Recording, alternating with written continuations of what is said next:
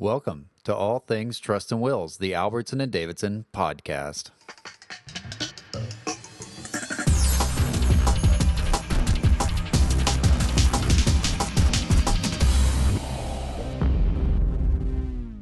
Hello, this is Keith Davidson. Thank you for joining me for another episode of All Things Trust and Wills. Today I'm talking about what it feels like to step into the boxing ring of litigation.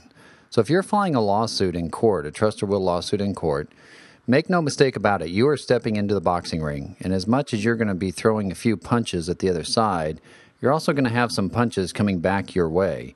So you may believe that you have the truth and justice and evidence on your side, and you very well may have those things, but most opponents are not just going to lie down and take liability freely. They're going to punch back. They're going to make up their own evidence, their own facts, and they're going to play various games with the court procedure, which unfortunately, because it takes so long to get to a trial, which is the only place where a judge can make a forced decision between the parties, there's a lot of game playing that can go on.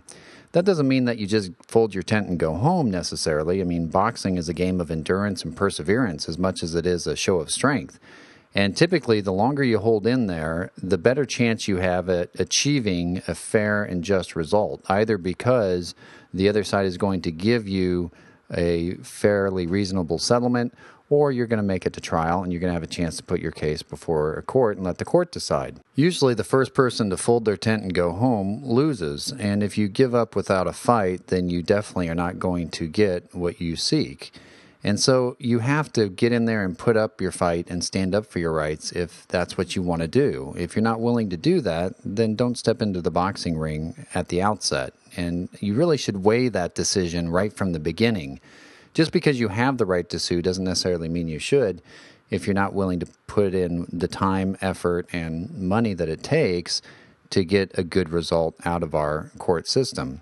And if you want to increase your chances of winning, then you have to put in the work and effort it takes to be prepared, to go out and find the right evidence, to stand up to the other side's maneuvering and motions and game playing, whatever that may be.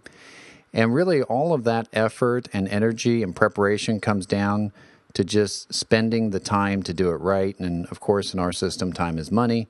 So without that preparation, though, you are going to decrease your chances of being successful. So it's really the energy and effort that goes into a case that usually makes the difference. I mean, there's no guarantees in life. We all know that.